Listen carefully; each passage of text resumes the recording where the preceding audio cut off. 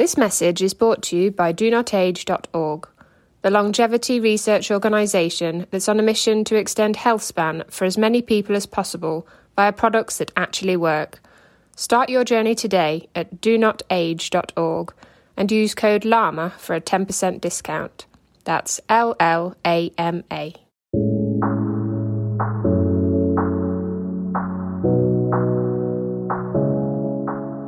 Hello and welcome to the LLAMA podcast. I'm Peter Bowes, and LLAMA, Live Long and Master Aging, is where we explore the science and stories behind human longevity. This is week 2 of our podcast, and first of all I want to thank everyone who's listened to the launch episodes 1 through to 3. They provoked some debate and I appreciate your emails and questions, so please keep them coming. If you want to get in touch, you can do so through our website at lamapodcast.com. Now, today's guest, Dr. Nir Barzilai, studies some of the oldest populations of people in the world to try to understand the biology and genetics of exceptional longevity. One of the key questions being, are some people born with protective genes that delay aging and protect against age-related diseases? Dr. Barzilai holds multiple positions, including Director of the Institute for Aging Research at Albert Einstein College of Medicine. Well, we met at the annual TED Med Conference at La Quinta in California, where Dr. Barzilai gave a talk about drugs that could target the process of aging and help us live longer, higher quality lives. Here's the interview.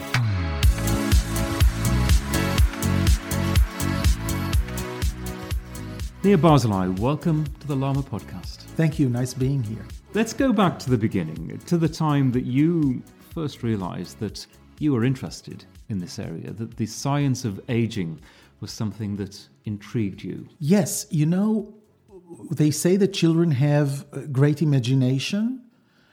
And when I was a child, I walked with my grandfather. I was 13 years old. My grandfather walked with me every weekend and told me about his history. And I looked at this old man and I said, there's no way that you did what you said you would do. It was very intriguing to me. And most children, when I talked with my friends about it, they didn't, they think grandparents are born that way. They didn't understand the transformation or that it's actually important to understand that. And somehow it was something that captured me. And through medical school and through my internship and everything, I was really drawn to understand really the process of aging and what the hell is going on there, and can we do something about that? So it came early on and it stuck. It came early on in part through observing elderly people and how they are and how they behave and how they've got there. And how they looked, the biology was really the fascinating thing. What happens that the hair gets like that and the skin gets like that and the tummy, protrudes and all that? It was, they definitely didn't start like that, but it took time to realize that. And was it something as a young man or even as a boy that you wondered how you could change things or slow down the aging process, or perhaps do something so the body didn't look like that, or the frailty that comes with old age? I would love to say that I thought that way, but I don't think that when I was a child I thought of my capacity of being scientist and targeting that. In fact, this is one of the greatest things in life, that you get there and all of a sudden you do that. But it's only the curiosity about aging that I remember. So you became a scientist. What aspect of aging so fascinated you that you wanted to do something about it? It became clear to me that aging in the hospital is associated with age-related diseases. And it didn't matter which disease the old person had. It could have cancer or it could have heart. And later the realization that really the death from the risk of death from any disease by aging is a greater risk than any specific risk factor for any disease. If you get heart attack, if you have threefold more chances of getting heart attack when your cholesterol is high, this is really nothing risk compared to the risk of aging, which is hundreds and thousand-folds. And the same for cancer. For cancer, it's also 1,000-fold when you age. And you can go through diabetes and Alzheimer and see that age is the major risk factor for the disease. It's the common risk factor for the disease.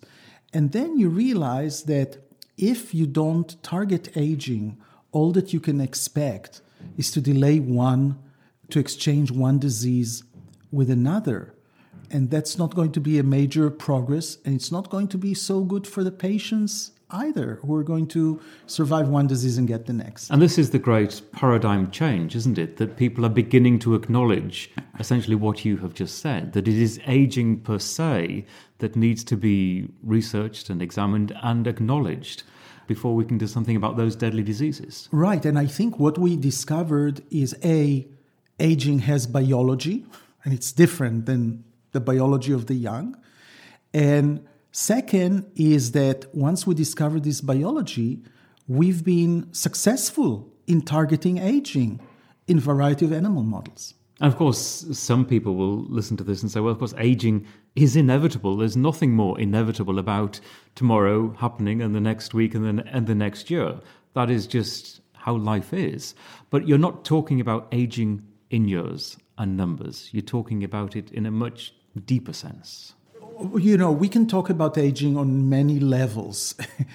For me, the major question is the discrepancy between chronological age and biological age. This is, for me, is the problem that we're trying to solve across species, in humans, across treatments. So we can talk about aging through other lens, but this is the lens that is practical for me to think of, that there are models that we could look at and we could start dissecting or paving the road of how do we deal with it. So tell me about your studies and some of those models that you've been looking at. You've been examining and researching a number of different populations, haven't you? So one of the things that we've done is we have two studies in which we collect families of centenarians. One is a study where we really collect the centenarians themselves and their families, and another is taking offspring of centenarians and matching them with age match control and looking prospectively how they age and how their genetic influence the rate of their aging. And those two studies together are really showing us a lot of what's going on, at least in humans. Because in this study, we could look at the effect of their environment and their food and their exercise and their genetics on variety of outcomes that are including diseases, cognitive function, and other outcomes that we can link and find mechanisms. And to what extent do you think longevity is linked to genetics versus external factors, the environment? This question for me that comes in, this is a question that's relevant to obesity and almost everything, and it's always a fight between how much is the environment and how much is the genetics. And I think philosophically, we're here on this earth with our genes and this environment. And it's a collaboration, no matter what. The advantage of taking 100 years old, that at least the way it came out in my study, is that they are not claiming any interesting interaction with the environment. They were obese, they smoked, they didn't exercise, and they have other stories that they tell me that's why they live longer, but it doesn't make sense, like they ate lots of animal fat, okay? Well, you hear this all the time, and there are often newspaper stories, television stories about people who reach a great age. And the question is always, what is the secret? What's the secret of your longevity? And you hear a different answer every time. It's, I eat 3 eggs a day, I eat lots of chocolate, I don't exercise, or I do a lot of exercise, I go for a bike ride every day. The explanation seems to be... the opposite of what you expect. Counterintuitive, not what you think. Yes. Right, and I think that's the point, because at this, you're asking, this effect between environment and genetics. I think The centenarians is a group that let us really focus on the genetics more, because basically they didn't interact with the environment so well, and still they live to this age in spite of that. So do they have, this is often referred to as the longevity gene? Right. They have longevity genes, and those are genes that we're finding. We are really working on the ones that have a chance to have functional consequences, and that they're modulating some pathways that are helping them to get to much older age. So what are these pathways? Let me give you several examples. We were really noticing that it wasn't their LDL bad cholesterol, but it's their good cholesterol, the HDL cholesterol, and sometimes the triglycerides that were better than expected, and sometimes they were really very high. To give you an example, HDL in elderly women is usually 55, but we have a woman who has 142 HDL, a centenarian. So that's a huge number. So we got, large numbers and huge numbers that suggested that we should look at lipids. And presumably low triglycerides? And low triglycerides. And we found 2 mutations that had functional consequences in our centenarians. And the interesting thing with those mutations is that 2 different pharmaceuticals have taken each one of our discoveries and decided that that means that it's safe to target those pathways, because they're going to have drugs that will do that. So if you have a drug that does it, all the pharmaceutical wants to find the people who have it naturally and see if it's safe for them. And of course it's safe, because we have it more in 100 years old than in control people. Almost none of our control have those mutations, and it's all in centenarians. So they're developing those drugs, but they're developing those drugs for a certain disease. In this case, it's cardiovascular disease. Although one of our discoveries that is in a gene that's called CETP, that is a major controller of HDL cholesterol, the most important discovery is not the cardiovascular protection, but the protection against cognitive decline. Not only does it protect against cognitive decline, and it was validated by other populations, but it protects from cognitive decline in subjects who have the ApoE4 genotype, that are the ApoE genotype. If you read the textbook, you're demented at 70 and dead at 80. And they're alive and not demented at 100 years old, but they all have this other genetics of the CETP that we think is important for them in order not to get the Alzheimer's. So what I'm trying to say is we're looking for genes. If it's against one disease, it's fine. It's going to be a nice discovery. But we really are trying to look at things that control the rate of aging, okay? Or protects you against aging in other ways. And so if we're finding that there's a genetic mutation that protects you from cardiovascular disease and dementia and cancer, this is exactly what we're looking for. And what proportion, what percentage of the population do you think have these longevity genes? I mean, it's very rare to get to 100 years old still, isn't it? Right. So that's exactly our approach. We're taking control population, and then we're taking centenarians, and we want to see if the mutation that we're finding in centenarians are overrepresented in them. Okay, so for example, the CETP mutation is in the homozygosity is about 8% in the population, and goes to about 28% in centenarians. So it's really overrepresented. It makes you think that that's why the people got there, because there are many more of them with this mutation. We have another mutation in ApoC3 gene that is controlling more triglycerides and HDL, and this is in the promoter, so it also has a functional consequence. It's been shown in several populations to be relevant to aging and survival. By the way, this inhibitor for the ApoC3 is by a company with the unfortunate name of ISIS. But antibody against the ApoC3 is very powerful.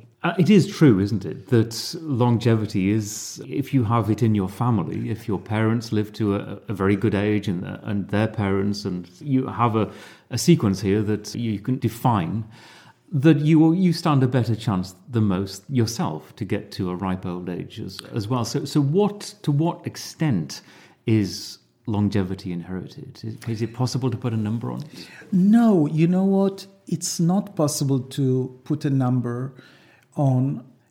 It's a strong effect, but it's not effect that is in a log scale in our hand. Okay, it increases. So I'll give you an example.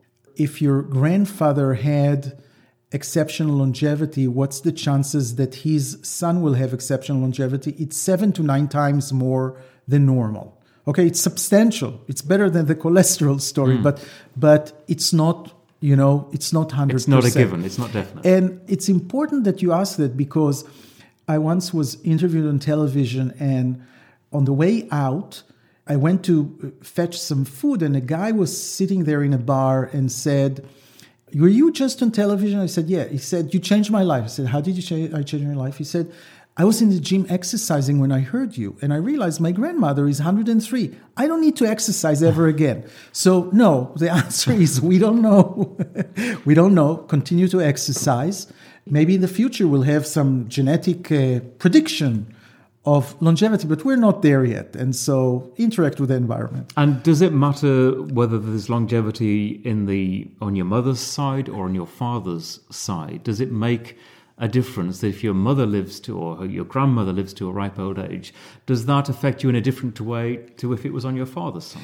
There are different ratios, but they're not great enough to tell you about it. I would say that generally you have better tendency to get the longevity from the mother than the father. But it's really complicated because there are more women who get to age 100 than to men. So it's actually very hard to determine exactly that. But in the space where we're living, the mothers have better chances to give you the longevity than the father.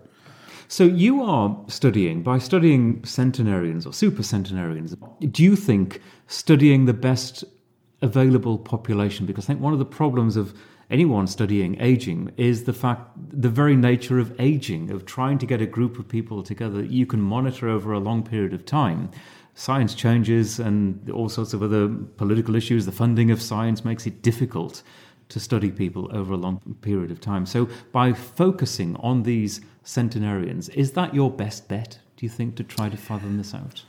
Somewhat, yes. So look, I think the major stride that we've done in the field is not describing the biology of aging, but finding models that live longer. That really gave us the big opening. Caloric restriction increased lifespan, and dwarfism increased lifespan, but then drugs are increasing lifespan. And I think through those, we really learned a lot. And that's why I thought it's very important not only to go to the models that are living longer, to the animal models that are living longer, but to find what would be the human equivalent of living longer. Now, at the time that I did that, it wasn't, like all of science, nobody clapped hand to begin with. They thought, some people were hostile and said, this is nonsense. But what the state of the art was, what people studied then are people with progeroid syndromes that are aging very rapidly. And the thought was that you can learn from aging there.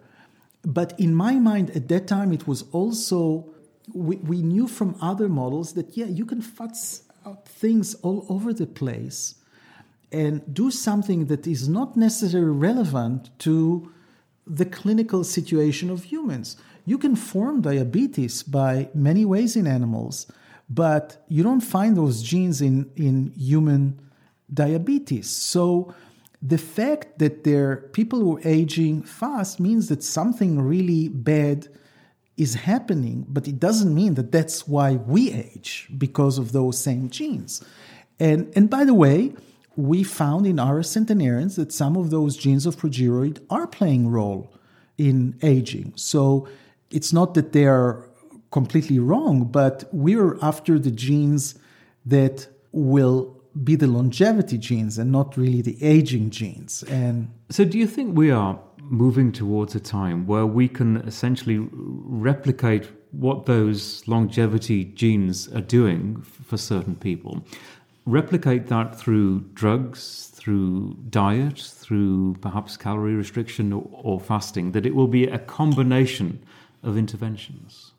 I think it's possible. Look, let's take a drug like metformin. The metformin is a drug that you give to animals and they live longer, not the longest of any drug, but they live longer. But what's more striking, they live healthier.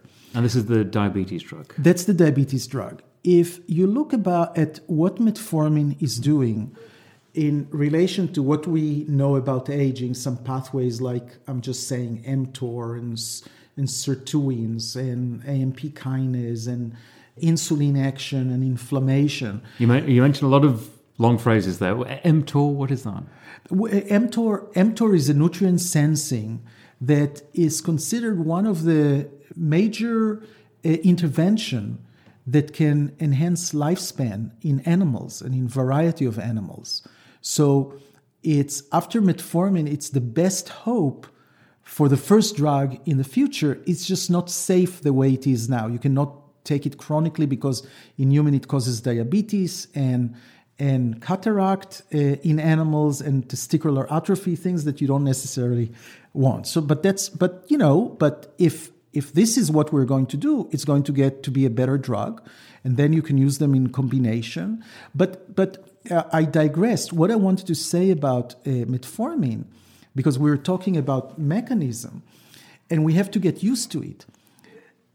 I have evidence that metformin affects all those words that I mentioned, okay, before, mTOR and this and that. Affects everything. And so what is it? It's a super drug that happens to target exactly the right thing. And it's been around for a long time. It's been around, it's been 60 years. So we tried don't know, and tested and safe in that respect. But by the way, just a really interesting thing. I was a fellow in Yale at 87, 88, and my project was to find the mechanism of action of metformin that is relevant for diabetes. And so I was one of the first to do that and to publish that, except that I left metformin behind and metformin came to me later. So at that stage, no idea, no concept that it could affect longevity? No, absolutely not. It wasn't even clear then if it was safe. There was a lot of worry that it had a cousin by the name of fenformin that caused trouble, so it wasn't clear that it's safe. So those years, it's 30 years ago. So we know much better now. But what I really am trying to say that metformin seems that it affects everything that we want to go away with aging, and I think the reason it does is it actually fixes one thing. But once you fix this one thing, everything else, okay, the whole aging phenotype goes away. In other words, with aging, when you see drugs are correcting many things, you don't have to think about them as targeting many things. It's just correcting the aging. And that's why I'm optimistic that metformin is really a good drug from a human perspective because it does all those things. This is a drug related to diabetes. This is why it's prescribed. It's not prescribed as a longevity drug now, is it? So people listening to that thinking, well, maybe I should try metformin. I don't have diabetes or diabetes-related issues. What would you say to them? Look, I'm a physician, and not only I'm a physician, but I'm leading a study to establish if this is going to do what we say it's going to do. What we have is our preliminary data, but we haven't done exactly this study that I'm suggesting to do. And so from my perspective, I don't want people to take it. I don't want it to be part of what people are doing when we don't have that much evidence. And I don't want it to ruin the research that will show that it's doing that. And the major reason is not that I don't believe in metformin, but we have a bigger purpose. And this is to allow a regulation, either by the FDA or wherever it is in England and the European Union, to have an indication that is to target aging, however you want to phrase it, we need an indication because metformin is going to be effective, but we have to get better drugs, combination of drugs, so we can really work on extending health span. So you don't want people essentially listening to this to have false hope, that you want to see the science take its course. Right. That makes a huge amount of sense, because I think people grasp onto things very quickly, and the commercial advertising world, I think, bears a responsibility for that. It has become a business, but the good thing that works in our favor is that metformin is generic and it's very cheap. And there's no pharmaceutical that is going to push or advertise for that because they're selling enough of this drug for very cheap and it's not going to make a difference for them. So at least the pharmaceuticals are not going to advertise that. It depends when people are listening to us if they understand that we're telling them there's a hope and we're going to prove that. And once we prove it, it's going to get better and better all the time. What about your own family and speaking from a personal perspective in terms of lifestyle? What inspires you to do what you do? Well, my family doesn't have longevity. Both my parents died, and it wasn't pretty, the way they deteriorated. So on a personal level, I'd like to have something like that. The lifestyle issue, if that's what you're asking. Well, essentially, based on what you've just said, the lifestyle issues and the interventions are what would apply to you because it's not in your genetics. Right. So what I do, I'm pretty sure that I can say that we all agree about that. At every age, when you're younger and when you're older, exercise is really the major benefit for health span. This is the one thing that we know is working in humans and working really terrific. What kinds of exercise? Because everyone talks about the benefits of walking, which is probably the simplest form of exercise, but there's a lot of research studies recently, especially in the UK, in fact, coming out of Newcastle, about intense, short bursts of exercise that are good for you. Right, and I have to tell you, this will become apparent. Okay, I don't need to have an opinion about it now. My only opinion is that if you're asking, if people are now listening and saying, we decide to exercise, I would tell them get a Fitbit or get your iPhone, which has a health thing, and make sure that you're trying to achieve at least 10,000 steps. I think this is a good thing to do. Now, the others have to learn more. I always think that when you combine things, it's better than if you just do one thing. And you need the upper body, and you need the lower body, and you need the cardiovascular. And what is better or worse, I'm not sure. If you can do a combination of that, I think that'll be great. But let's start by doing 10,000 steps a day. So it maybe doesn't sound that exciting, but exercise in moderation, small goals to start with, not extreme exercise, not extreme running or weightlifting or whatever it happens to be, but just common sense activity. Right. And I think with aging, we have to realize, even in caloric restriction, we know one thing: if you give the animals zero food, they're dying, right? So you know that there's just the right amount, of caloric restriction, and I think that's right to aging. Exercise is not something that we thought a decade ago. We didn't think that exercise could really work because we thought that oxidative stress is really the pathology behind everything we're getting. And there's no better way to increase oxidative stress by exercising. And yet, exercise has always been good because it probably increased the defense against oxidative stress more than anything else. So it didn't make sense, but we know one thing for sure: exercise is good. Not too little, not too much. How much? I don't know. Start 10,000 steps a day. And what about your diet? We've talked a little bit about calorie restriction. Where do you stand on diet? There are so many stories, so many theories about red meat and eggs and cholesterol and dairy, and it goes on, that people are actually quite confused. They are. So I'm very weak, okay? I'm not going to do, I'm very bad in diet. I love to eat. You like chocolate? Okay? I'm a foodie. I'm a cook. I eat everything. I cannot stop eating. So I exercise more. Part of the thing. But I should say, I'm sitting opposite you, look in good shape. Well, I take pride in the fact that epidemiological data show that the lowest mortality in humans is in a BMI of 27, 28, which is overweight. Okay, so that's me now. Okay, you're thinner than that. I'm about 25. I'm kidding myself and saying, so you're in better shape. I'm better shape than you. We'll have to adjust the age. But doesn't that just confuse people further? We're all told that the goal is the BMI is about 25, and yet we're learning recently that, as you say, maybe 26 or 27, a little bit of extra weight as you get older is a good thing. We need subcutaneous fat. It's very important for infections and for metabolism. So again, you cannot have too little of that either. But let me tell you the problem and why people are confused. I feel so bad for this field of diet. I feel really bad for them because when it started, they had to make some rules, okay? And unfortunately, every assumption turned out to be wrong. And they should have known better, okay? So how did they start? They started, we should eat 3 times a day. Based on what? Who in human history ate for 3 times a day? They got up in the morning, chased the deer, got it at night, and had a kebab at the end of the thing. There wasn't 3 meals a day. And then they said 65% carbohydrates. Carbohydrates, that's also...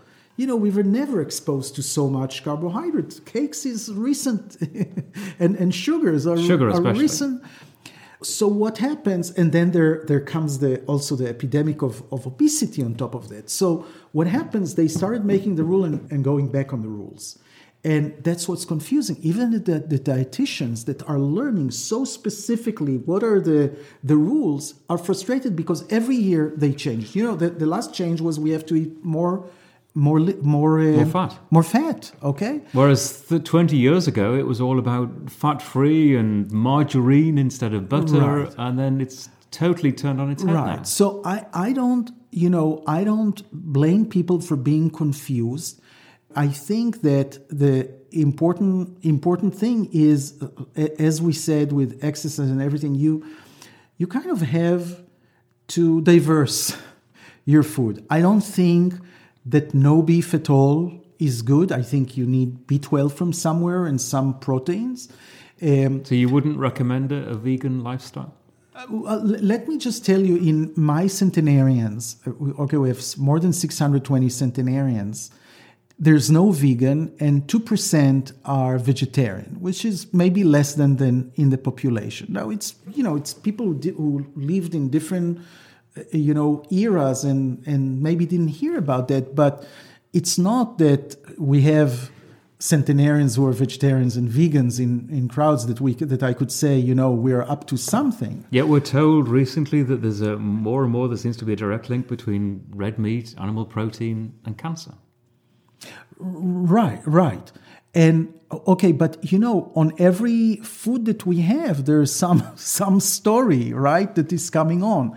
And so I think that's why I'm saying that to diverse the food is good. So we are doing something else. My wife and I have a prenup agreement that if we go to a restaurant, we order different things and switch in the middle. So we don't have too much of a bad thing. And on the other hand, if there are some elements that are important in some vegetable that we have and stuff, we share it. So we are not exposed to too much and we are diversing our diet. Is that good? It's as good as what the dietitian said, but that's kind of my view of what we have to do. So just like we said with exercise, in terms of moderation, that's essentially what you're prescribing for diet, just moderation, not too much of anything in particular, right. and keep it sensible, and presumably not binge eat or any of these extremes that people go to. Hey, there are lots of literature that says that in the fish that is available to us or to some of us, having more than once a week is a lot of mercury, and there's no food that seems totally safe to eat all the time. And of course, there are other aspects to the environment and the external factors that can affect us on a daily basis. We've talked about exercise and food.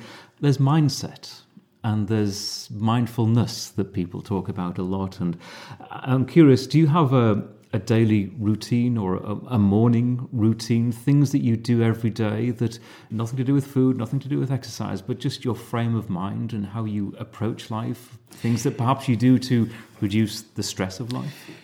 So my answer is right only for me, so I don't want it, but I'm blessed that in the last 30 years, I didn't have the same day repeating itself. Okay, every day is new things, new challenges, and life is so interesting like that. I mean, there's a lot of stress. I have I have a big organization. I need to write grants. We have this thing, but for me, the fact that I'm here now and everything is a new challenge, it's really also the relaxation, it's the stress, but also the relaxation. And I'm just feeling blessed that I do that. All I have to do when I go every day is to get somewhere where I can exercise and then go out and have good food, not too much of it. Do you make that as a sort of prerequisite in terms of planning your travel? It has to be a hotel with a gym or a pool or something, or a running course? Pretty much. I'll tell you, pretty much. If there's no gym, I wouldn't go to this hotel. I'll tell you something that struck me about you, just meeting you today for the first time.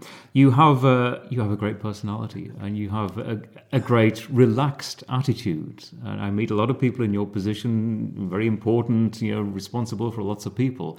And you sometimes you feel the stress coming into the room. It was quite the opposite with you. In fact, we met and went for a cup of coffee before we did the interview. And clearly that's just part of your personality. Yeah, and I hope I'm accepting this as a compliment. It is. It's meant to be. What my personality helped is to get groups. I'm really the best as a promoter and a leader. And I think that's very helpful for me to get people together because we cannot do those things on our own. Well, Nir Barzilai, this has been a really fascinating conversation. Thank you very much indeed. Thanks. Wonderful being with you. And I hope you enjoyed that conversation. Before we go, a reminder that on this podcast, we do not give out medical advice. We share and discuss ideas. But if you're considering adopting a new diet or exercise regime, you should always consult your doctor first. And that's it for this episode. You can contact us through our website at lamapodcast.com, and you can follow us on Facebook, Instagram and Twitter at Lama Podcast.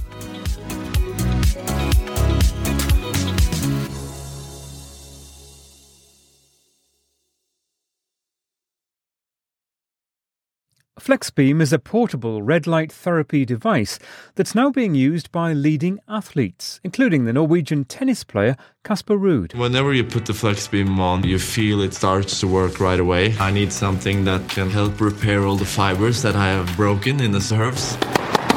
The infrared lights penetrate your skin and makes the muscle tissue recover faster. FlexBeam, I keep it with me all the time. Recharge Health is offering Lama Podcast listeners an $80 discount on the purchase of a FlexBeam device. Go to the website recharge.health and use the code LAMA at checkout. That's LLAMA. You'll also find the link in the show notes for this episode.